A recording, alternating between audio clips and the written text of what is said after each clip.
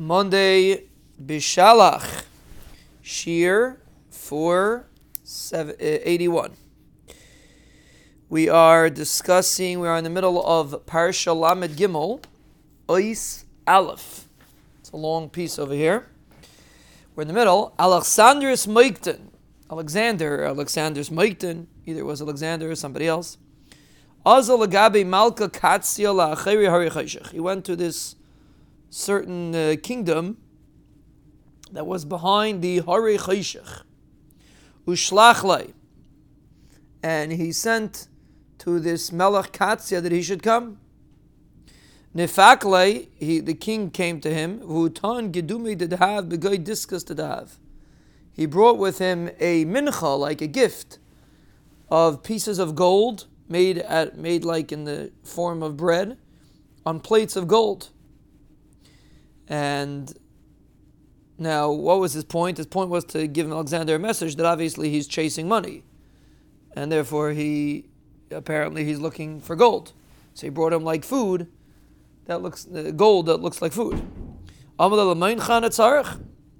So Alexander asked him, "Do I need your money?" You didn't have enough to eat in your land, you had to come here. So what are you coming here for? And I want to know how you do din. That was a shayla. How do you do din? Like Baruch Hashem, today we started the new business halacha for life share. Mishpat. How you do mishpat?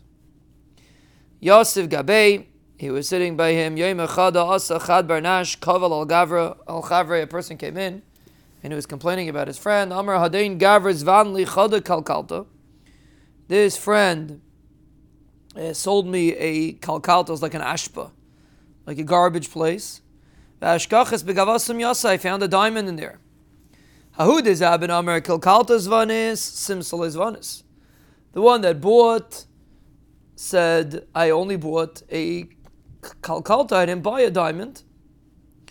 And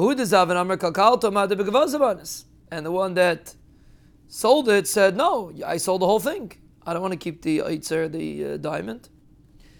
So the king said, he asked one of them, do you have a son? He told the other person, you have a girl? Marry the two kids together, and the money will go to both of them. This was his ga'inus. Now, before we see the end of the story, it's something to think about. Like, why when we have a chaysh mishpat shayla, like we're starting today in business halacha for life, why do we automatically assume that we're right? Many times a person assumes he's right. When it comes to interpersonal relationships, we assume we're right. Like if it would be us, we would say, I bought the diamond, right? It's my diamond. Why in the world do you assume it's your diamond? It's amazing how when it comes to negiyas, we have negiyas, and therefore we assume that we're right. It's an amazing thing. Person has negiyas when it comes to chaysh mishpat. Even when it comes to Yeridea, we don't have such a big negiyah because nobody else that it involves. But over here, there's major negiyas. But in this place, apparently they didn't have that negiyas, and therefore each one held that the other one should keep it. They were chayshish that they might be over there a gezel, and therefore each one insisted that the other one should keep it, and that was his pshara to give it to the kids.